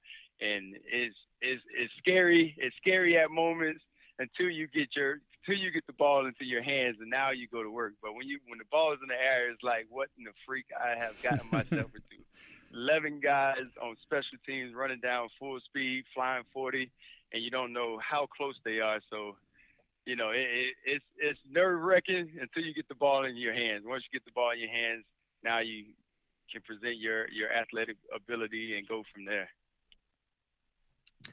You played for the Montreal Alouettes, correct? Yes. What can you tell us? What is an Alouette? We're still trying to figure it out. That's funny you asked that because I barely know what it is. We always laugh about what is an Alouette. But, technically it's like a bird, I guess, a big bird. And I don't know, to be honest with you. I don't know the real answer, but their mascot is a bird, a muscular bird. I have no idea what an Alouette is. Yeah. No and idea. you played for them for how long? Just 1 year. Just one year. Just 1 year. Last year was my only year. Yeah. We asked Justin Holman the same thing, and he was there for a year too. He also had no idea either, so it's not just you. Yeah. No, I have no idea what Alouette is. All right, Joe. I don't want to sell you short. So, besides obviously your return days, you were a lockdown cornerback for us as well. So, who was the toughest receiver that you ever have to cover at practice? So, who was the toughest guy that you did not want to line up against during practice? This probably would never change. Mike Sims Walker or Brandon Marshall, one of the two. Mike Sims Walker or Brandon Marshall. And Mike was a guy who ran precise routes, full speed. When he comes out of his break, you never know what he's doing, and it was just, he was that it player, that it factor as far as a wide receiver, and with even once he went down in the Rice game with that injury, I think that slowed him down a little bit. But I never wanted to guard him or look at film after guarding him. You were here at the beginning of the George O'Leary era. So did you guys call him the White Horse when he was here, or did that start after you left? I think that started after we left. I actually haven't even heard of that. No? White Horse? Yeah, the I never guys heard used of to call him the White Horse. Like, so when they were goofing around in practice to let the other guys know that he was around, they'd say, White Horse, White Horse, White Horse, and everybody would straighten up. So that was a code name. No, that was after me. I haven't heard of that one. All right, so we're trying to narrow it down. So it must be 09 or 2010. Right. Yeah, it had to be. Probably with Darren Baldwin. Probably his class. Those guys were the goofballs of the classes. Darren Baldwin in them class. We're gonna try to figure. Yeah, we need to find him. All right, so Joe, you were a criminal justice major at UCF. Is that right? I started out criminal justice, got my minor in criminal justice, but I finished with hospitality. Okay, so Mike and I were criminal justice majors as well. Did you ever take a class with Professor Bohm? Professor Bohm. Oh, you're jogging my memory now. Well, I may have, but so I can't. Did he put you to sleep like he put me and Mike to sleep? Because he had some boring classes for UCF. Well, that probably is why I can't remember, because I was probably asleep. But that name, it kind of sounds familiar, but I'm not sure. I can't recall if I was in one of his classes or not. Either sleep or I showed up late, turned my paper in, and got out of there. One or the other. All right, so if they were going to make UCF the movie, like we tried to do one time, what actor would you get to play Joe Burnett? If they made UCF a movie, what actor would I get to play myself? It would probably have to be, I would say Mike Epps. Okay. The comedian, Mike Epps, just because he's unique. You think he can pull off the football moves? I think so. He'll pull them off in a comical way, which would make it funny. All right, Joe, we said these are tough questions, so here's a tough one for you. So people don't, I guess, if you're not a UCF fan, you might not realize this, but we've had some pretty phenomenal, some pretty talented defensive backs come out of UCF. Who are the top 3 cornerbacks to ever come out of UCF, in Joe Burnett's opinion? In my opinion, I would say Santea Samuels. Yep. Okay. Travis Fisher. Yeah. And myself, of course. Okay.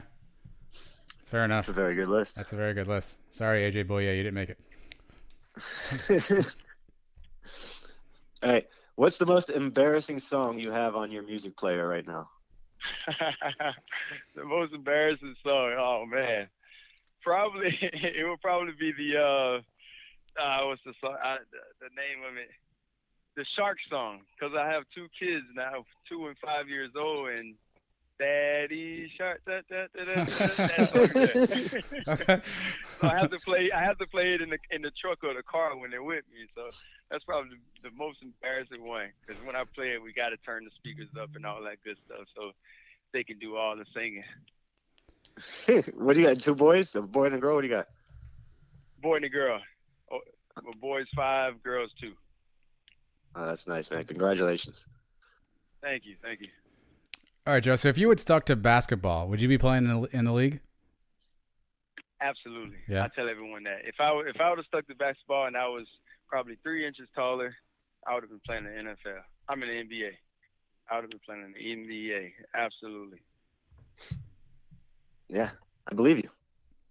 So I know the seasons haven't lined up. You've been busy with your career. But have you, maybe on a bye week or something, have you been back to the Bounce House as a fan? Yes, I have. I've been there a couple of times, actually. I've been there a couple of times. Me and my son, I love going with him, just showing him the ropes of where things started from over at UCF. And just like I left, I love it there. The atmosphere is still great. Fan support is awesome, and I love where the program is going. definitely love where the program is going. Awesome, Joe. Well, look, we can't thank you enough. I know you pulled over to talk to us, man. So we appreciate it. So first off, thanks for everything you did for UCF. Congratulations on a fantastic career, and really super best of luck to you moving forward in your new endeavors, man. It's exciting to hear. So we'll always be fans, and I know Nation will always be a fan of yours as well too. So thanks for everything. Absolutely, and I appreciate it. And go Knights, as always. I'm Jeff Allen. Join me each week for unique yet common sense opinions on sports on the Jeff Allen Sports Talk Podcast. We will break down the sports world minus the hot takes with prominent guests and my stable of sports guys. It's sports conversation the way it should be. Search Jeff Allen Sports Talk wherever you get your podcasts or go to jeffallensportstalk.com.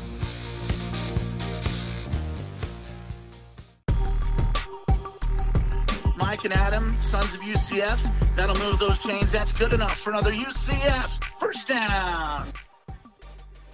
All right, we will introduce the new cows of the week momentarily, Mike, but always good to catch up with Joe Burnett. Again, for people who don't remember, Joe Burnett was Mike Hughes before Mike Hughes was Mike Hughes, right? He was just a dangerous return man. He was a lockdown corner. He was a staple of UCF. He had so many big plays. Obviously, he's had, we recounted a bunch, just the game-saving tackles, the big interceptions. He was just that guy who was everywhere. UCF Hall of Famer. He's in the Ring of Honor, whatever the heck we call that thing. Joe Burnett is just a true UCF legend and an all-around nice guy, too. Like, always good to talk to nice guys, and Joe Burnett checks all those boxes. Oh, great guy. And a walking highlight film. The excitement, the stadium, you can feel it. Just when he was back to return a punt or back for a kick, you thought he could score every time they kicked it to him.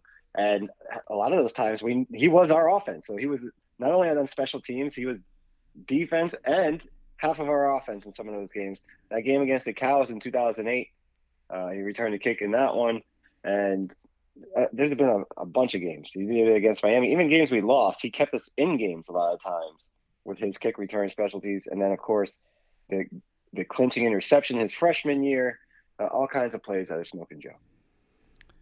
Yeah, I mean, he came on our live show too. Was a nice guy. Still follows UCF and is out there too. So make sure you, if you haven't, just Google Joe Burnett highlights, and if you haven't seen any of those, you'll be entertained as always. So Joe will not be Cow of the Week, Mike, for many reasons, and these people will be Cow of the Week for many reasons. So I'm gonna let you lead off first with your weekly Cow nominee, which is who or what? All right, I admit I do not follow this very closely. The NBA free agent signings began today, right? That's correct. And they have a rule that says you're not allowed to negotiate with these players until after 6 p.m. today. And then it was open season on these guys. But somehow by 6:01, all these deals are already done. Right? How many deals are done in the first 10 minutes of free agency? How is that possible if you're not supposed to be able to have any contact with these guys? It's like Texas and Oklahoma joining the SEC overnight. Yeah, we never talk to these guys all off season, right? We just all of a sudden are in their conference. I don't know who they're kidding with this. They're not fooling me. So just one of these ridiculous things. Let's just be honest with people. Say we've been negotiating, whatever you got to do. Just don't with this charade already. Enough with this crap. The 6:01 and all the deals are done. Who are they fooling? Wow. Yeah, you're not wrong. I mean, obviously there's always these deals that people know about in advance. I mean, at 6:01 today, we already knew a bunch of things. Lonzo Ball was traded within like a minute. Kyle Lowry was traded within like 2 minutes. So all these signings obviously took place well in advance, even 5-10 minutes in. And so is the NFL has legal tampering? Is that what the NFL calls it? I think so. Yeah. I mean, maybe they need to go to legal tampering, or I don't know what you call it, right? Because it is kind of preposterous that obviously we know these deals don't get done in a minute unless you really really want to go someplace. But again, if you do, someone has to know that already. So I don't know how that's all possible too. It's a good one, Mike. What's your favorite deal so far? I know you're following this closely. I can't even tell you. No idea. Okay. But I just know that deals are getting done. And Deals it's not humanly possible. You can't even fill out the forms in a minute. And somehow Shams and Who's the other guy? Woj. They know everything before everything happens, right? They do. So, they do. I don't know. It's stupid. It's the same thing with the draft. And they're telling you who's drafted 5 minutes before the draft pick's even made. Let's just be upfront with everybody. You know? Do you think they know where someone's going before they know? Do you think they're like reporting Lonzo Ball got traded? He's like, I did? Like, do you think they know that much in advance? Yeah, I'm sure plenty of instances they do. The players are probably sometimes the last ones to know. Deals get done behind closed doors, and agents, and the whole business is kind of a shady business, so I wouldn't be surprised. Yeah, listen, it's a funny part. I love the free agency thing, though. If you're a basketball fan, it's like playing with Monopoly money because they just give out these guaranteed 4-year, $70-something million contracts to guys you've never heard of. And you look down, all of a sudden you're like, Gary Trent's making $17 million a year. Duncan Robinson got 5 for 90. Like, and literally all he can do is shoot. Not that that's a bad thing, by the way, but $18 million a year for Duncan Robinson when I think he was on some like D3 team coming out of high school. So that's crazy to think about how much money these guys make. Yeah, basketball guys seem like mediocre guys get paid so much money, and you compare it to football. Where some of the best players in the league don't make nearly as much. If you're a kid, you got to start. I mean, I guess you got to have the height for basketball, but baseball too. The guaranteed contracts and all that. If you have the option, football would probably be down the list. Yeah. All right, Mike. So that's a good one. I've got a lot of Olympics talk in my mind here. I've been stuck in my house here for a couple of days, and so I've been watching a lot of the Olympics for no reason. And so my cow of the week, I'll start off there, is this NBC TV production of the Olympics. What are we doing? I don't even understand. Like, live games are on and I can't see them, which is fine. I mean, they want to push stuff to prime time, and then they've got this conundrum where the basketball teams were under the paywall of their streaming service. And now we're going to play the quarterfinals against Spain at 12:40 a.m. Mike, I'm not staying up to watch that, I don't think. But I don't know when it's on live. So I don't know, even if I say, hey, I'm not going to watch it, I guess I could tape it and just wake up in the morning and watch it. But it probably won't be on until like 8 o'clock at night. So I got to try to go all day without watching it if I don't see it. The TV stuff, I get it's across the world and it's tough to do all that, but it's really, really annoying that I know there's a live game on and I can't see it. I have to wait for it. And then when I turn my TV on, I seem to see the same women's volleyball match playing over and over and over again. I don't know how that's possible, how these guys are playing all the time. A sidebar, by the way, Mike. Beach volleyball. How are these girls and these guys not more sunburned than they are? I don't understand that. Like, they're literally in the sun baking for hours. How is Phil Dahlhauser not just burnt to a crisp every day? I don't understand. SPF 100. Is that what it is? I don't know. Yeah, they wear t-shirts. No, some of them do. Some of them have little tank tops, but the girls are out there in bikinis. How are these ladies just not fried at the end of a match? I mean, they're out there for hours. The sun's baking. They're dripping sweat. I don't understand. I don't know. I really have not watched any Olympics at all. Okay. And you talk about the results in advance, knowing them in advance. I don't even search out the results, and I get an alert on my phone. This Apple News just pops up. So-and-so won gold. And I was like, okay. Yeah. I guess there's no point in me trying to watch that tonight when it's on in prime time. So yeah, that's done with. So. Yeah, I haven't gotten into the Olympics. The basketball team, you telling me, is still alive? So we're in the knockout round now, friends. So win or go home. And so we're playing Spain. So they're typically the number 2 seeded team in the when you stack the nations, and USA is 1. So we are playing Spain, who's got some Gasols laying around there, I'm sure. They're still playing. So they're typically a formidable team. Luis Scola, I think, is still... No, maybe he's in Argentina. I don't know. He's out there getting buckets from somebody. So it'll be a tough one. They did not look great early on in their last matchup against the Czech Republic. So who knows? But 12:40 a.m., if you're still awake here, East Coast time, by the time you hear this, the game will be over already. So don't tell me who won. So if we lose this game, there's no medal. That's it. We're out. We may still qualify for a bronze medal game. I don't know how that works. Well, none of this is the quarterfinals, right? We'd have to get at least to the semis. That's a great question. I'm too worried about what time the game is on. Like, let alone what's on the line here. Like, I'm trying to figure out when I can watch this thing. I don't know. I'm definitely not staying up to watch it. No, I know you're not. Yeah. I'll hear in the morning, or I'll see a tweet in the morning and tell me if we won or not. So. Yeah. That'll be it. Also, have you seen there's a sport called canoe slalom or canoe slaloming, where it's like, you're going down like this raging rapid water in a canoe, and you got to paddle your way through the gates. When did this become a sport? It's fantastic, by the way. It was really entertaining. I did not know that was a sport, though. Nope, never heard of it. We need to put together some sort of a event at some point where we just pick some of these random events and we pick some random humans and just see how they do. Because I can't imagine people aren't just going to walk away drowning from that stuff. One more Olympic question for you, Mike. I don't know if you're following this, but there were two guys, and they were doing track and field, the men's high jump, and they both ended with jumps of 2.37 meters. I have no idea how far that is, but it was raised to 2.39. Neither one of them could clear that, and the competition was tied. So after 3 failed attempts, the Olympic judge basically said they could have a jump off to decide the winner. And the one guy was like, basically, can we have 2 golds instead? So these two guys decided, instead of competing to see who ultimately was the champion, they both agreed that they would both get gold medals, and they went to the medal stand, and they both have gold medals. Mike, would you have done that? Would you have said, you know what, let's just both take one of these home? Or are you jumping until you can't jump anymore? No, they have to settle this on the whatever, I don't know what you call it, the field or whatever. That you can't make 2 gold medals. That defeats the whole purpose. You should have given them 2 silvers if they wanted to do it that way. Nobody gets the gold. But no, you got to have a jump off and see who the best is. That's the whole point of these things, is to see who the best in the world is. And now they're tying. I can't go with that. Interesting. If they offer them 2 silver medals, I wonder what they would have done. That's interesting. Yeah, they probably would have said no. Okay, let's find out who gets the gold. So I think that's weak. We're here for competition. You're scared that you're not going to, and it's just mano a mano.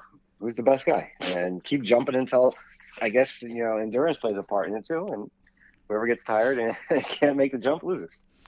I was going to ask you if you've been watching this, but you said you haven't, so you won't have. It's unbelievable how fast these guys run in the 100-meter dash or 100 meters. I don't even these humans are moving faster than I think is even humanly possible. Mike, I don't even know how that's a thing. Have you seen any of these gold medal races, these 100-meter final races? I mean, these guys are just going so fast. It's scary actually. I'm scared. No. Is Usain Bolt still running? He is not. Too old now? He's too old. Yeah, he's hawking Michelob Ultra during the commercials. Are these guys breaking his records? No. He's 9'5", I think. I mean, that's standing for a long time. He's 9'5'8". That's standing for a while. I think the guy who won it, actually I have it pulled up now.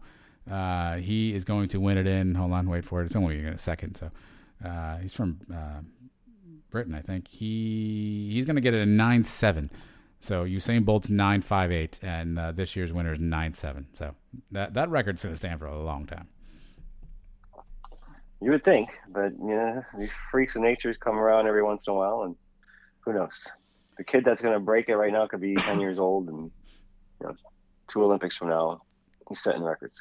And then I'll go to UCF and play against the Gators in 2030, Mike. But speaking of freaks of nature, I think that sums up this particular episode of the Sons of UCF show. A lot of stuff going on, Mike. We have made it to the preseason. We will get we do our usual preseason stuff. We got to figure out how we're going to do this, Mike. We do the preseason Sunnies, where we go and you and I tell everybody what we think is going to happen. We open it up to the fans in a poll.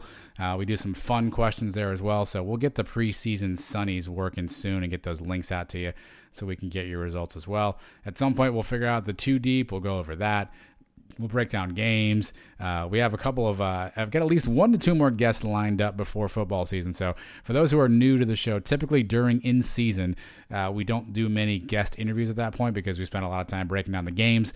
And so we devote that time to game coverage. So the guest interview stuff will kind of come to a halt, and we'll do more game breakdowns. Mike, our good friend Nelson actually asked me a question on DM the other day.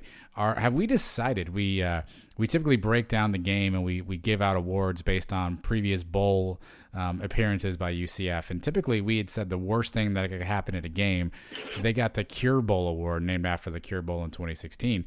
Nelson's wondering if we've decided to officially replace that with the Boca Bowl. Have we made that decision? Has that executive decision been made? I haven't put any thought to it, but man, that is a good question. Yeah. The Boca Bowl, is that a bigger disaster? I think maybe it was. It might have been a bigger disaster than the Cure Bowl. Although the Cure Bowl, we were favored, right? I think we were heavy favorites in that game. Well, what was it? The Boca Bowl. I think it was a closer line. No, maybe we weren't. I don't even know if we were favored in that game. I don't think we were. I don't think we were. I don't think we were. So I told Nelson, I think we are, and my reasoning being, on the Cure Bowl, our program, the arrow was pointing up. After the Boca Bowl, that arrow was pointing straight down to the ground, and we all saw it. Even though we all tried to act like we didn't see it, we all saw it. So the Cure Bowl, while it was a tough one, was a building block to something better, and you saw the team, kind of take that and move on. With the Cure Bowl, now behind us, and we know what happened in 2017, the Boca Bowl, obviously a whole new coaching staff. The Heupel era comes to an end there, so that's the end of that whole regime. There's no coming back because anything that happens in 2021, all that credit's going to go to Gus. So I think the Boca Bowl may actually need to be that category because it's the closing chapter, and it can never be sort of redone, and we can't unwrong the right or unright the wrong, whatever you want to call it there. So I think the Boca Bowl may take that category. Yeah, I think there's a very good case to be made there. And I did not go to the Cure Bowl, so that's another factor. I actually spent money on a ticket to go see this disaster in Boca. You did. And so did you. I did. So we spent the whole day. We went pre-gaming before game, and that was ugly. And it's an ugly car ride on the way home. That was a bad one. So it was over quickly. It was over early. It was. One glimmer of hope. Once we dropped that pass down the sideline, and it was the game over. But here's what's funny about that. Driving home that night, and obviously, A, hopefully you didn't drive home, but B, I don't know if you remember the drive home, but driving home that night, how bad we felt. Could you have ever imagined, fast forward to today, that we would feel this positive about UCF? Like the amount of change that took place from us limping off the field, I think, December 23rd, to where we are now when you and I are talking August 2nd. Could you have imagined a greater turnaround? I mean, this wouldn't have been, if you were driving home that night, I was like, hey, Mike, here's what's going to happen in the next 9 months. You would have pulled over your car, found me someplace, and punched me in the face, because there's no way you thought that would happen, right? No, I didn't see any of it coming, but it all happened for the best. If none of that change happens coming into this year, I got to tell you, I think I'd pick us to lose a few games. I wouldn't be that excited. The Boise game, I'd be very scared of. A bunch of others, I don't think we'd be beating Cincinnati. Now, when we do our predictions in a couple of weeks, I mean, this is going to be 4 years in a row. I'm going to pick us to go undefeated again. The excitement is that high, and the expectations are that high now with the new staff. So, I didn't see it coming, but I'm glad it did. Well, so are we, because it gave us a bunch to talk about, and we'll continue that conversation into the next couple of weeks, leading you up into the kickoff at Boise State, and that begins again on Thursdays. Mike, Sons of UCF Live, Trace Trelko joins us, a host of others will join us. We take your questions, we throw up funny graphics, we bring people on to talk to. You never know who's going to show up on the Sons of UCF Live, so don't miss that, and don't miss any of these podcasts. Make sure you subscribe to our channel, our feed, give us ratings, 5 stars, all that good jazz, and we would definitely appreciate it. Until Thursday, everybody have a fantastic week. Mike and I will talk to you then. Go Knights. Charge on. Sports Social Podcast Network. Lucky Land Casino, asking people, what's the weirdest place you've gotten lucky? Lucky? In line at the deli, I guess? Aha, in my dentist's office. More than once, actually. Do I have to say? Yes, you do. In the car before my kids' PTA meeting. Really? Yes. Excuse me, what's the weirdest place you've gotten lucky? I never win and tell. Well, there you have it. You can get lucky anywhere, playing at LuckyLandSlots.com. Play for free right now. Are you feeling lucky? No purchase necessary. Void where prohibited by law. 18+. Terms and conditions apply. See website for details.